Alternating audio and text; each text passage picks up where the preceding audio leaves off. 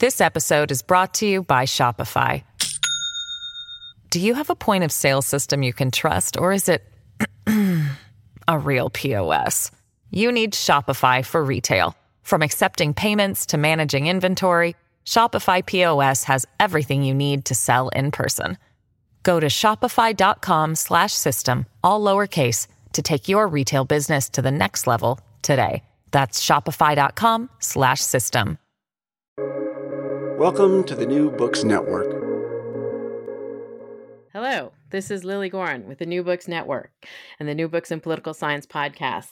Today I'm joined by two extraordinary brilliant women, Kristina Sheeler and Karrin Vasby Anderson, who are authors of Woman President, Confronting Postfeminist Political Culture. This was published by Texas A&M University Press in 2013, so it's not exactly a new book, but it's particularly relevant these days.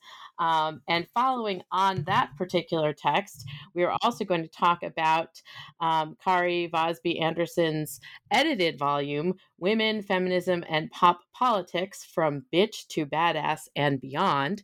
This was published by Peter Lang Publishers in 2018. And as in so many things, Kristina Sheeler is also a contributor to that book. But I wanted to start out by welcoming Kristy and Karrin to the New Books in Political Science podcast and asking you each to tell us a little bit about yourselves and how you came to these really fascinating projects on women, presidentiality, popular culture, and communication and rhetoric. Welcome, Karrin and Kristy. Thank you for having us. Thank you, Lily. Well, I can jump in first in terms of my research trajectory, my interests. Actually, we both had an interest in women and leadership for much of our careers to date. And our first book, written in, when was that published? 2005, Governing Codes. It was based on each of our dissertations. And at least for me, it was based on my research on women and in state executive positions, so women in positions of governors. And I was particularly interested at that time in Ann Richards, who was a governor of Texas, and Christine Todd Whitman, governor of New Jersey, and the styles and the strategies that they brought to state executive leadership. So fast forward to 2013, which is when Woman President was published. But honestly, if I remember, I feel like we wrote maybe 2 or 3 different iterations of that manuscript. And so the first was in 2008 or so, when Hillary Rodham Clinton was running. Sarah Palin was a candidate for the vice president. And of course, Barack Obama eventually won the presidency. The very first iteration of that book, we set out to write about what women candidates could do to be more electable. So we were really focusing on the women, the styles, the strategies, what they were doing, how they were positioning themselves to become president, vice president at the time. But then what we really discovered as we were into the research and writing process was that women were already doing the things that research says they should do to be electable. And so the book really transformed into a manuscript on our need for cultural change around our understanding of the presidency. Yeah, that's very, very true. And it was such an interesting journey back in 2007, 2008. I personally had been studying Hillary Clinton since I was a master's student. I did my master's thesis on her healthcare reform campaign. And then that kind of expanded into my dissertation on her political identity. And so I was learning more and more about gender and politics as Hillary Clinton was doing more and more as a very non-traditional political spouse and then U.S. Senator, Secretary of State. She's just had, all of these pivotal roles. And so now looking back, it's interesting to me to look back on my own career and to look back on her careers, because we really sort of took this journey on learning about what our country thinks. Primarily, our research has been grounded in U.S. culture. So how U.S. voters respond to women in positions of power. And Hillary Clinton is an interesting case because although she, famously lost the 2016 election, she also won the popular vote. And I think that that's a great sort of way to encapsulate how we deal with women in politics, right? It's not that they never are successful, but there are lots of things in place, barriers in place that they have not yet cleared, both structural and cultural. That's what brought us to this question of what do women have to do to be elected president? They don't have to do anything differently. We need to change our culture. Of course, it's not the easy part, it's the hard part. But as we're talking about that, and obviously as somebody who also studies the presidency and popular culture and questions of gender, there is this sort of understanding of the presidency, the office itself, the iconic nature of it, the symbolic quality of it, the cultural position of it. And you go through in Woman President, and you're talking about that, and you're using this term presidentiality in sort of understanding not the office itself, but sort of all these dimensions of it. Can you both explain a little bit about the terminology, but also why it's important to understand the office more broadly in our cultural context, since that's what has to change? Yeah, so I can talk about, we borrowed the term from Sean Perry Giles and Trevor Perry Giles as they developed it in a book and series of articles on the West Wing. And their book was called, I believe, Primetime Presidentiality.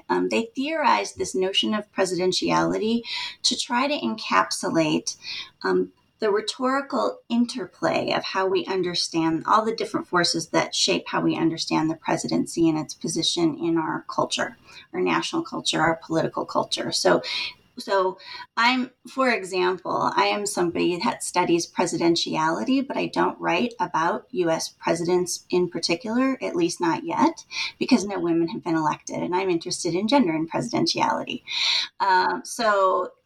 So presidentiality is a term that the Perry Giles has developed to indicate a kind of rhetorical phenomenon that creates and constitutes the presidency. And I would add to that, just in terms of the way that we think about the president's performing the office of the presidency, if you want to think about it that way, our understanding of what it means to be a president in the United States, they have sort of talked it into being. Previous presidents have sort of talked it into being. So what are the norms that sort of go unspoken or unquestioned about what we assume to be the case for the presidency? Typically, we think of white, masculine presidentiality. Certainly, Barack Obama modified that to a certain extent, but it's just those unquestioned things that fly under the radar in terms of what we assume to be normal for understanding the presidency in the United States. And in terms of that performative aspect, I would, if your listeners have not encountered Kathleen Hall Jamieson and Karrin Campbell's Presidents Creating the Presidency, Deeds Done in Words, they laid a lot of that theoretical foundation for the, that the Perry Giles built on, and then that we built on. So there's a really long trajectory in rhetorical studies on examining presidential performances. And you also build on the work by Mary Stuckey with regard to the sort of symbolic and sort of cultural positioning of the president and the presidency, which I think gets to a lot of what you're talking about in woman president, because it's the culture that sort of consumes and understands the presidency in this kind of way. And as you said, that's what has to change, not so much the women running for the office or how they run for the office. Can you explain how the presidency kind of fits into our understanding of the United States, ourselves as citizens, and how, that sorts the inflection point of our understanding of gender connected to it? Sure. I'll start out by just a couple of examples. Mary Stuckey and other scholars talk about the president as sort of being representative of the people, representative of our best self in some way. Some of those scholars have also talked about the president as the paradigmatic American man, right? And so right there is that gender assumption. And so then you extend on that assumption. It is the paradigmatic American man. He must have a spouse. So we're talking about heterosexual masculinity in terms of the way that that we come to understand the presidency, and then there are certain roles that are expected, right? I mean, that gets into some great research on the first lady, which Kari has done a lot to advance as well, in terms of that sort of supporting role of the spouse in terms of supporting the president as kind of the head of the family. And as we think about that, so Christy's exactly right. And as we hear that, though, it sounds kind of old-fashioned. It sounds like, well, certainly we've moved beyond this, right? I mean, there's women chief executives all around the world, and certainly we've moved past this. We just haven't found a particular candidate we like. I think that the campaigns and elections that have happened since we published Woman President, unfortunately, only reinforce our central argument rather than challenge or suggest that we move beyond that notion of the presidency as this very masculine, white, masculine, heterosexual performance. After Hillary Clinton lost the election, even the Liberal Party in the United States said, yeah, it's probably too risky to nominate anyone other than an old white guy if we want to get rid of Donald Trump. Even the Democrats said that, right? And we're having that conversation again. That conversation has not gone away, with the prospect of, another Joe Biden term, or should we replace the vice president, or, all of that. We're still having that conversation. And in fact, it intensified. It got more true rather than less true. And I wanted to ask you about the examples that obviously you use centrally in Woman President in terms of Hillary Clinton's campaign and her symbolic positioning, and also Sarah Palin, because both of them are presenting, sort of deviation from the norm and expectations. Now, obviously, Sarah Palin was following on Geraldine Ferraro's footsteps 30, 40 years later. And Hillary Clinton was, in fact, following on other women, Shirley Chisholm among them, who had run for president. But at the same time, she got a lot further and was taken more seriously, as you sort of note throughout the book. Can you talk about how these two women, who don't exactly make similar bedfellows, become sort of the Rorschach test, in a certain sense, of this idea? Absolutely. So there's so much that goes into the answers to that question. So the first thing that we have to acknowledge is that not all women candidates are feminist candidates, and not all feminist candidates are women candidates. All right. So women and men can be feminist and non-binary people. Women, men, non-binary people can be anti-feminist or post-feminist. So yes, Hillary Clinton and Sarah Palin are both women. Sarah Palin was actually the first conservative woman running for sort of high political office that called herself unapologetically a feminist, much to the chagrin of many feminists at the time. But the fact was, in 2007, she wanted to sort of claim that identity, right? However, if we look at their campaigns and the way and the challenges that they each posed or did not pose to norms of presidentiality, we saw that whereas Hillary Clinton did represent a very strong feminist challenge, as a presumptive presidential candidate, she would have been the commander in chief. Her spouse would have been the first spouse, the first gentleman. That's a completely different thing than a white woman who embraces patriarchy and who is running to be vice president, which is already seen as sort of a submissive, political role. So yes, with somebody as old as John McCain, as is the case now with Joe Biden, when you put Sarah Palin on your ticket, you're saying, well, she might be the president. She could be the president. But one thing that Sarah Palin has done, and that many Republican women, including some who are running for president now, do is they very strategically, although they present themselves as independent women and are often have, professional bona fides, in their rhetoric, they subordinate themselves to the patriarchal logic that governs the Republican Party, that governs Republican policy. And whereas in 2008, Palin was eager to call herself a feminist, you've seen a switch in a post-Trump world, because we're having conversations about language, about terms, about wokeism, and feminism is once again seen as kind of a dirty word in conservative circles.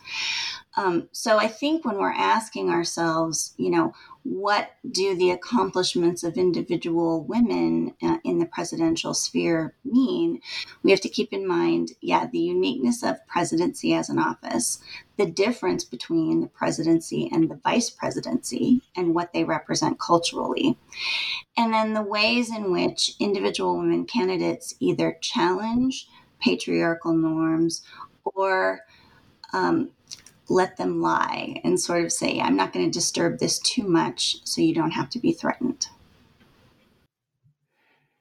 And Go ahead. Go ahead, Lou. I was just going to say, in terms of that great summary, Kari also sets up the explanation of Sarah Palin as really kind of this, this example of what we mean by post-feminism, right? I mean, she's someone at that time in 2008, she was someone who claimed that identity, but in a way that sort of said, you know what, we don't really need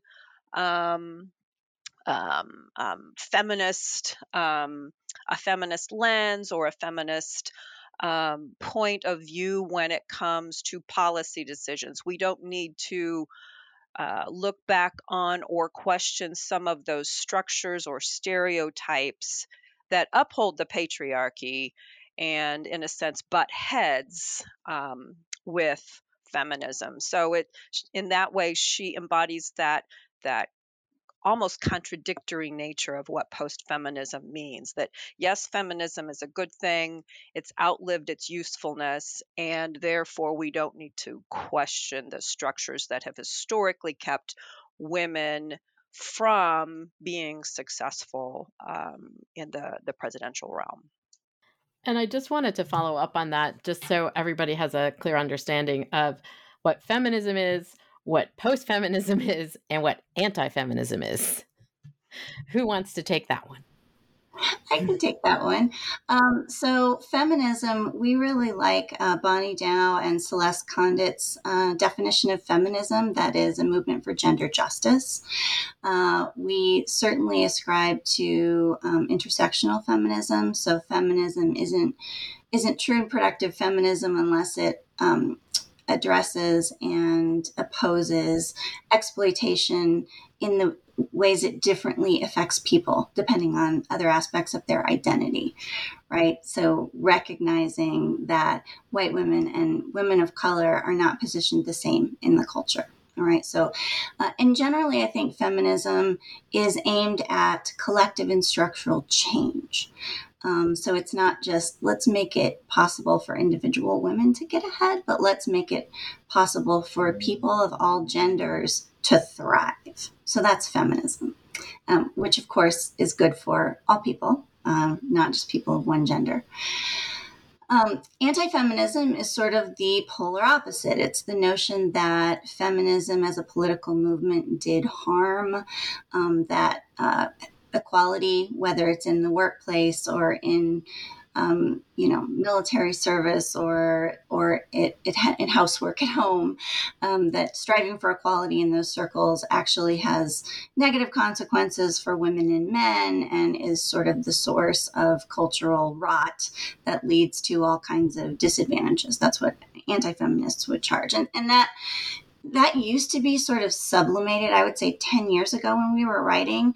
Anti-feminism was certainly present in the culture, but not spoken about as explicitly as it is now. So it's sort of, as with so many things, Donald Trump made it speakable again to be an anti-feminist. So we see a lot of explicit anti-feminism in the culture. Post-feminism is, as Christy was saying, that notion that, feminism was necessary and good, but we've moved past it and we don't need it anymore. And so any discussion of feminist politics now is not helpful or constructive. And I would say that post-feminism in the culture has sort of morphed into, or we're starting to talk about a fourth type, a second type of false feminism. So post-feminism is not feminism. And it's kind of morphed into neoliberal feminism. So neoliberal feminism was typified by, say, Sheryl Sandberg's Lean In, right? That notion that, okay, women have the tools at their disposal to be successful at work, successful at home, successful in the political sphere. They just need to work harder, be more assertive, make themselves known, demand more, all of that, right? And, famously, after her husband passed away, even the author of that book sort of disavowed that argument and said, oh gosh, it's more complicated than I realized. Sorry, single moms, I didn't realize everything you had on your plate. But neoliberal feminism is still very much in the culture and is very much a part of what we see, particularly in political culture and particularly with Republican women. So you get a Nikki Haley or a Sarah Palin saying, oh yeah, I could do anything my brothers, did. And my parents taught me how to do that. And that's what I'm doing now. I don't need a political movement because I have freedom and liberty to act as I choose. That would be a neoliberal feminism, which is again about the sort of individual women's economic success, more so than it is about collective gender justice for everyone. And so I wanted to ask you then, since we now have those laid out, we've got presidentiality laid out, and we've had a little bit of discussion of the actual folks who've run for office like Sarah Palin and Hillary Clinton. You also both integrate popular culture into the discussion of our understandings of presidentiality and the office itself as parts of our sort of thinking. Can you talk a little bit about why popular culture venues are places where we, in fact, might engage some of these ideas? Yeah, so I can start with that. I started looking at popular culture when I was reading surveys that said, 95, 96% of U.S. voters say that they would be willing to vote for a qualified woman candidate from their own party, right? That percentage is consistent. It has been trending upward at least until 2016 for decades. But we didn't see that result happening even when very qualified and very popular women ran for president. And I started thinking to myself, I don't think that surveys, particularly surveys that gauge people's support for hypothetical women candidates, a general women candidate, I don't think that those are the only or maybe even the best way to measure popular sentiment in the culture.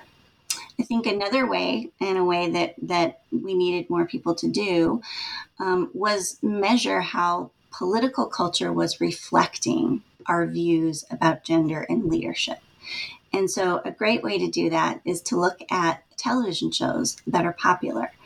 Bell Hooks talked about popular culture as having a pedagogical function, right? That we learn how to be who we are in the context of the popular culture that we are surrounded by. And so popular culture shapes us, but it also reflects who we are in really complicated ways, not in simplistic ways, but in really complicated ways. And so that's why, people who are interested in power have been studying popular culture for a very, very long time, including you, right? We've learned a lot from your work in this area as Thank well. you. So I got interested in popular culture because I thought, that's really where we reveal who we are.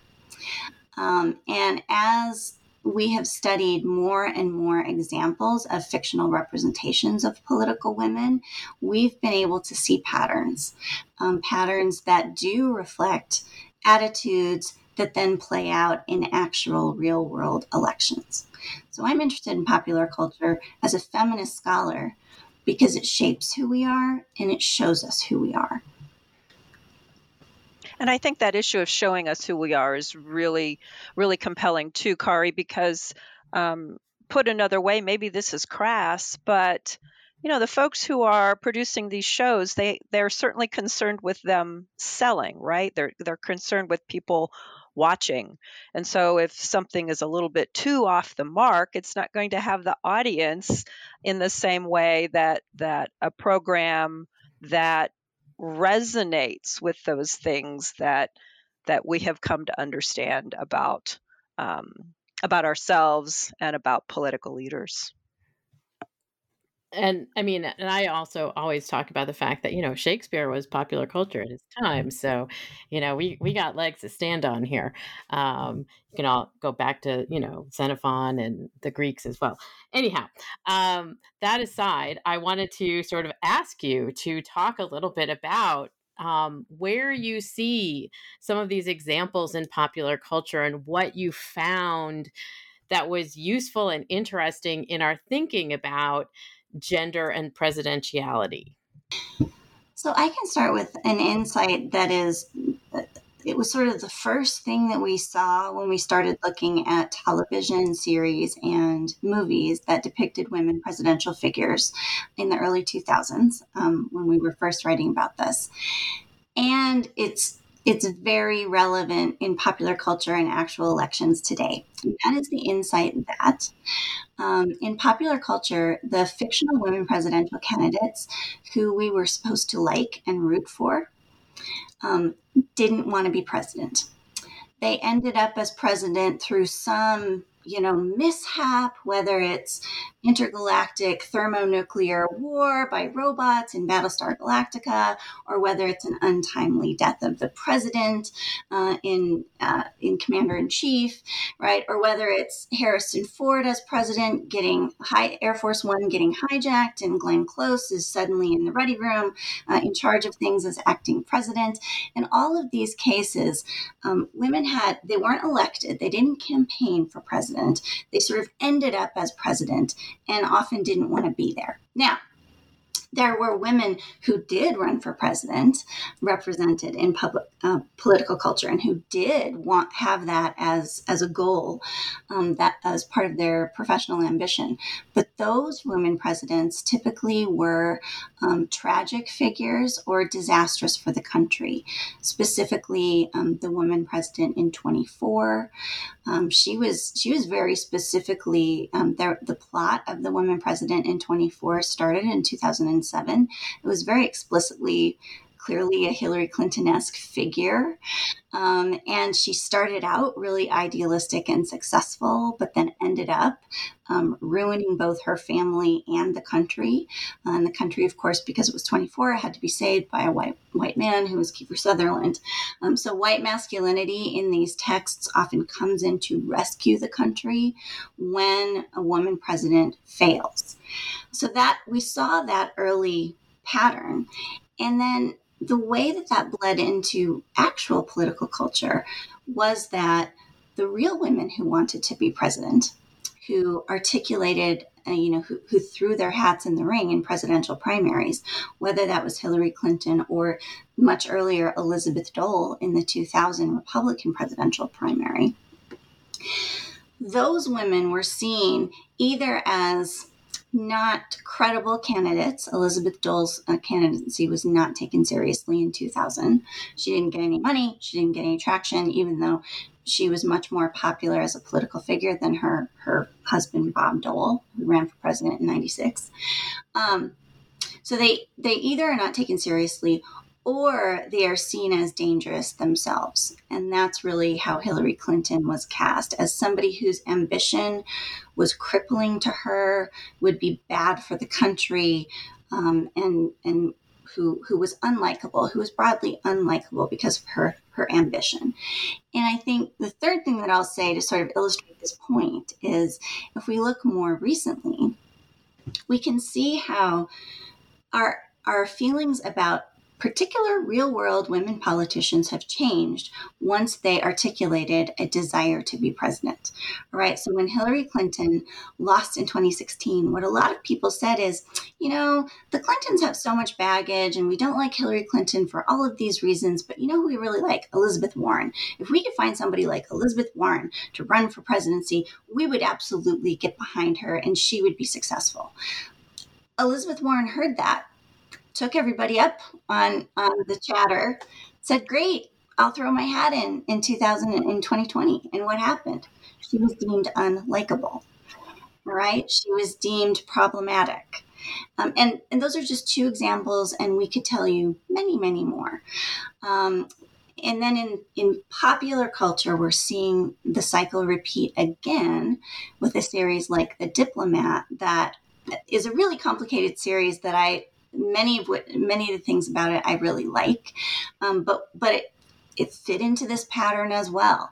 All right, you have Carrie Russell's character who doesn't want to be president, actively resists attempts to suck her into the vice presidency and later the presidency, and she is portrayed as somebody who is competent, who the audience is supposed to root for as being a leader, right? Because she doesn't have that crippling ambition that makes us suspicious of women. The problem is that in real presidential culture, you actually have to want to be president in order to be president. And that kind of ambition often is problematic for women to display, because then you become Lady Macbeth. There's no middle ground. Exactly. Well, and one thing that I should add is that in our popular culture, let's take a look at how male presidents are represented. Now, there are lots of examples of venal male presidents, the sort of, the House of Cards version of the male presidency that is out there. But there are also competing examples that are very popular of white men and black men who wanted to be president, who were very ambitious, but were also very good at the job and good for the country. And two examples that I would hail is sort of Martin Sheen in The West Wing, and also the president in 24, Dennis Haysbert's character, who was president for a couple of series. And again, he was portrayed, not as not in an unproblematic way, because in our prestige television, characters are thankfully more complex. But they were both sort of heroic and trusted figures, so much so that actor started endorsing life insurance because he was seen as one of the most trustworthy people in the culture when that series was on. Just imagine the woman president from 24 being asked to hawk life insurance. That wouldn't have happened because she wasn't trustworthy enough. This episode is brought to you by Shopify. Do you have a point of sale system you can trust, or is it a real POS? You need Shopify for retail. From accepting payments to managing inventory, Shopify POS has everything you need to sell in person. Go to shopify.com/system, all lowercase, to take your retail business to the next level today. That's shopify.com/system. Of course not. Jerry Jones can't do it, but, Dennis Haysbert can. So I wanted to switch gears slightly as we started this conversation about popular culture and move on to the more recent book, Women, Feminism, and Pop Politics, Kari, that you edited, from Bitch to Badass and Beyond. And also that you have also been sort of doing some presentations on a Danish show called Borgen. And if any listeners haven't seen it, rush out and watch at least the first 3 seasons immediately. I mainlined that when I first found it. I was living in England and I was just like, I didn't turn my computer off for like 3 days. And it's a fascinating, again, representation of the Danish parliamentary system with a female prime minister. But you take on a lot of different sort of popular culture artifacts in this book. And Christy has a lovely chapter on one of my favorites, Veep. And so I just wanted to talk a little bit more about, sort of what's going on in this book itself.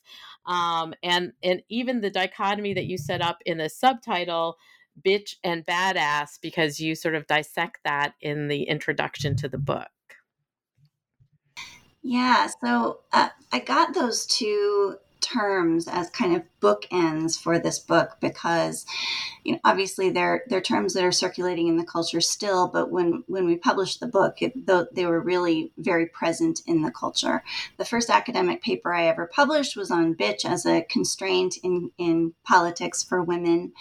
And so both Christy and I have been interested in archetypes of female identity, and we've looked at the archetypes of women's identity that have been applied to political spouses, women governors, leaders in the United States, as well as internationally.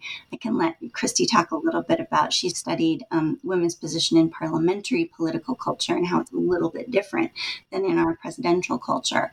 But for the book, what I really wanted to do is draw attention to these two archetypes and say, you know what? They're both limiting. Neither one is great for women, but talking about how they are manifest in our popular culture gives us a good foundation to operate from when we're then reading media narratives about actual women candidates. If we can talk about how these stereotypes and catch-22s and double binds manifest themselves in these pop culture texts that a lot of us have access to, it gives us a way to understand these processes that is removed from the, oh, this is who I'm voting for or this is who I'm voting against, because it's really hard to change people's minds around somebody that they've already voted for or they've committed to voting for. It's a little bit easier to get people to open up and think in new ways around a fictional text. So I was interested in just getting a bunch of fictional texts and having us talk about, all right, what do we see going on in the culture? So I can let Christy talk a little bit about kind of what she's found in her research, both for that book and in other contexts. Thanks, Kari. I have a chapter in that book on Veep, which was the character Selena Meyer. She was played by Julia Louis-Dreyfus, and I guess Seinfeld fame, SNL, a a woman, a comedian who I just love, and she brings her, sort of in your face humor to Selena Meyer's character. What's interesting about this show is that from the opening credits, Selena Meyer does not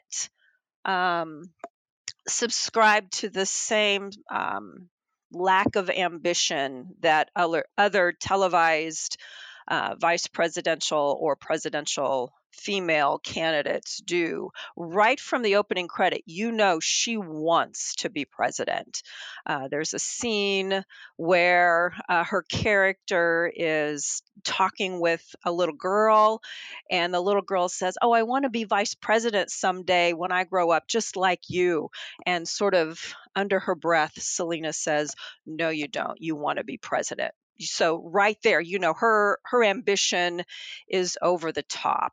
Her humor, her vocabulary, I mean, everything about it, the show in one instance is funny, but what it's really doing is poking fun at all of the seedy backroom dealings of Washington, D.C. political culture. So in that way, it's not at all a favorable look at Washington politics in the United States. Interestingly, when Selena is vice president, you never see the president. You never see the white male president for whom she is the vice president.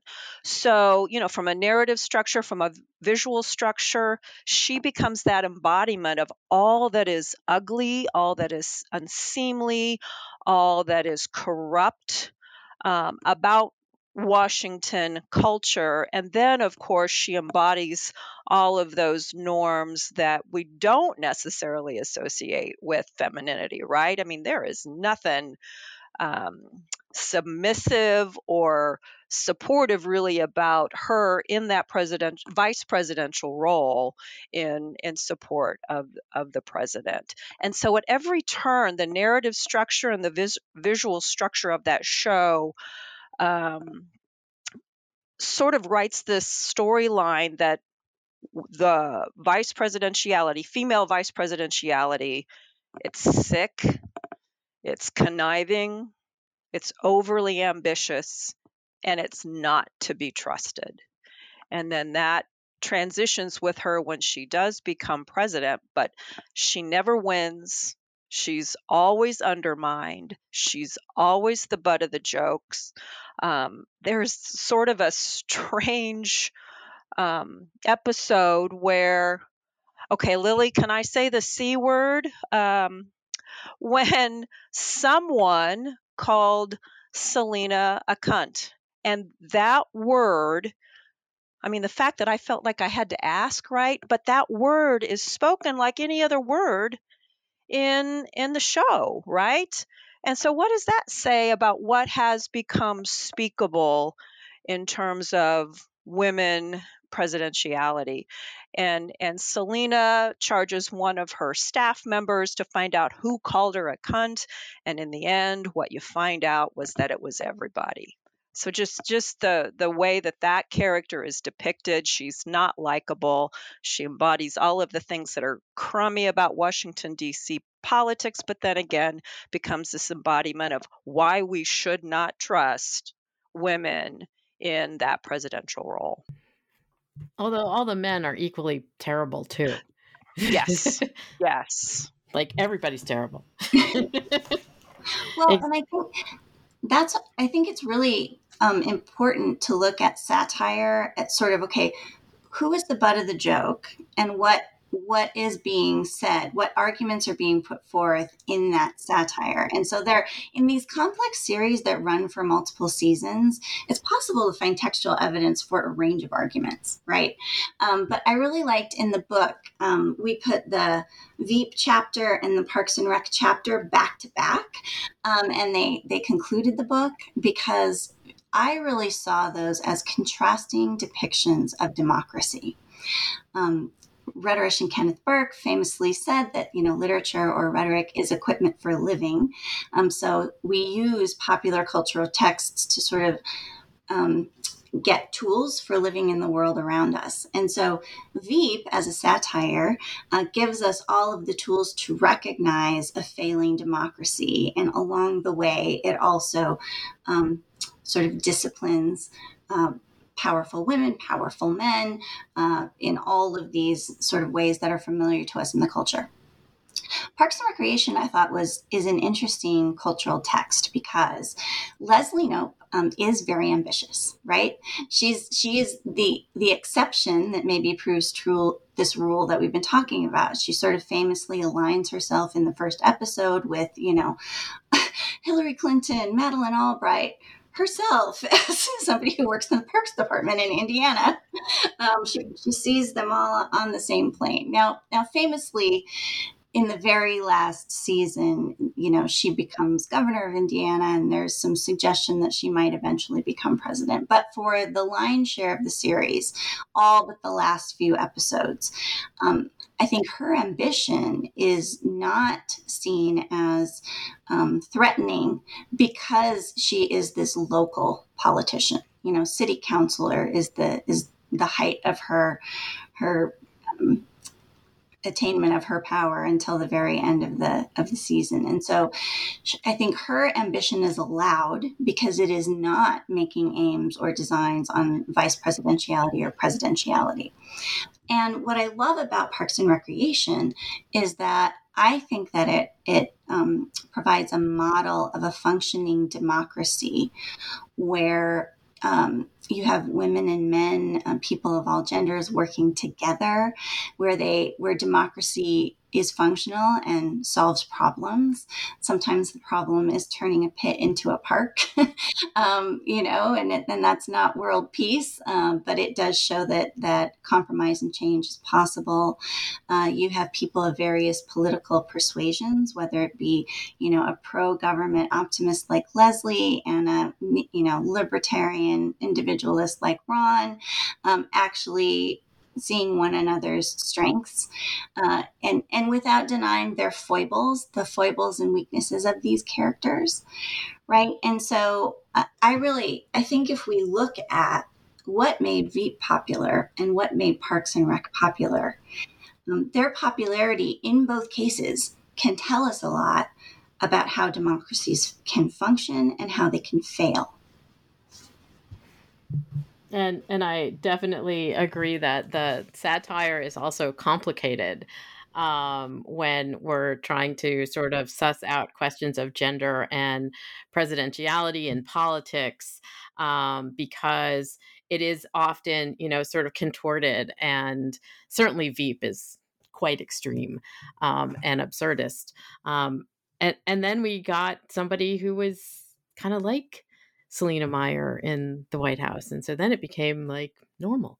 I did want to ask a little bit about some of the differences that you're also sort of teasing out within some of the chapters here by other authors in terms of U.S. presidential politics and parliamentary systems, particularly European parliamentary systems, where we have in fact seen, Margaret Thatcher and Liz Truss and Theresa May and Golda Meir, obviously a long time ago in Israel. Go ahead. And we also have seen these portrayals where parliamentary systems may make it a little bit easier.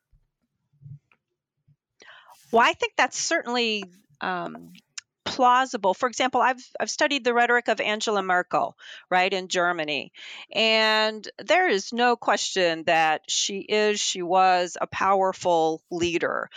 Yet she came to power in that different sort of system that demanded coalition building, right?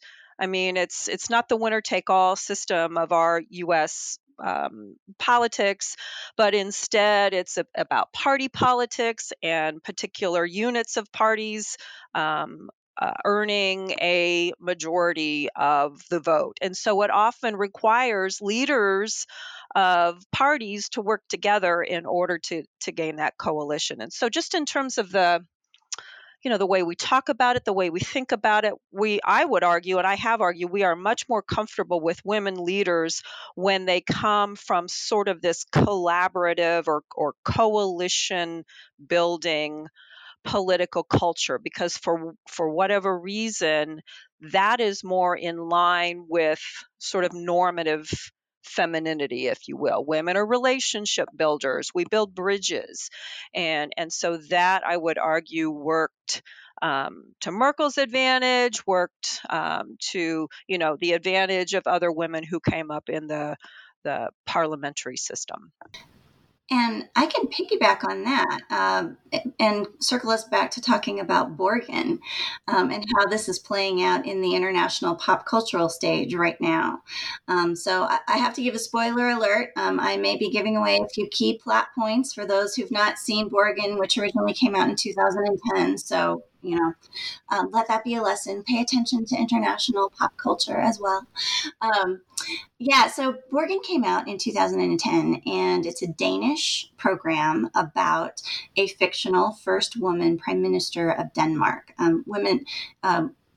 Two women have been elected as Denmark's real prime minister since Borgen came out. And in fact, some people argued that Borgen paved the way for a woman prime minister in much the same way that people argued that 24 paved the way for our first Black president.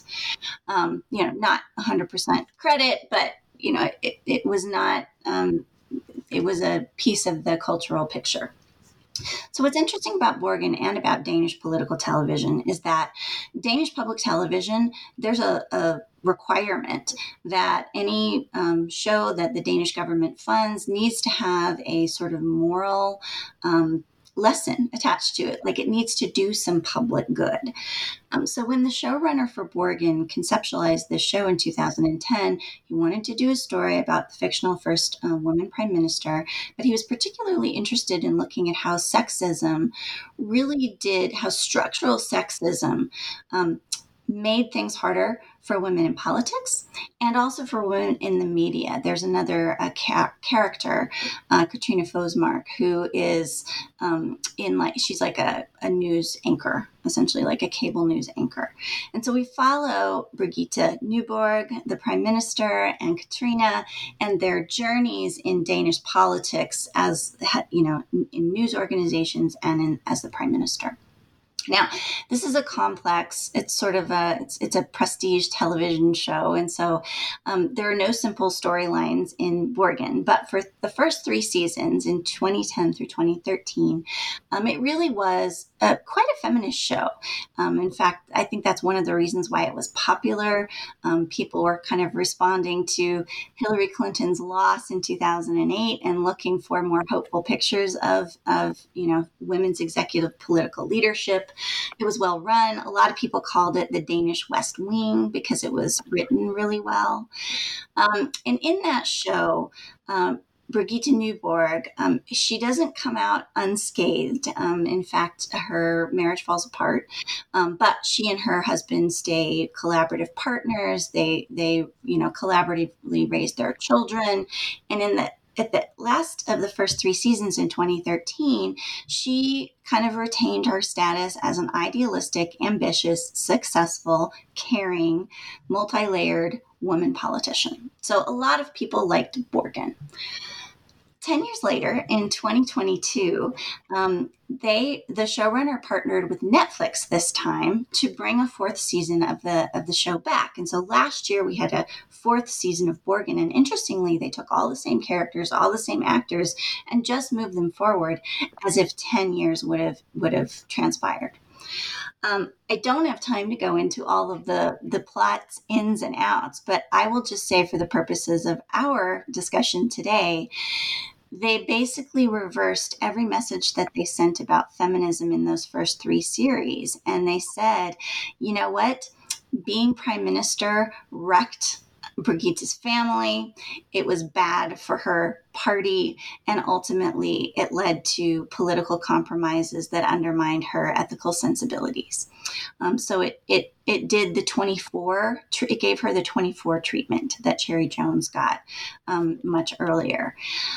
For me, that was a wake-up call, because everything that Christy and I had written before about parliamentary systems, both in popular culture and in actual political culture, followed along the lines of what Christy just talked about, why they were more hospitable to women and feminist politics.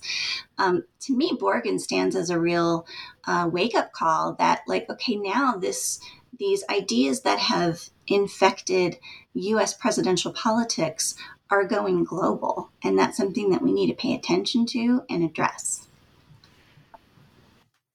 And so my final question, and following on that, is what are you working on? Are you following those questions forward in terms of both the sort of real politics and the fictional presentations?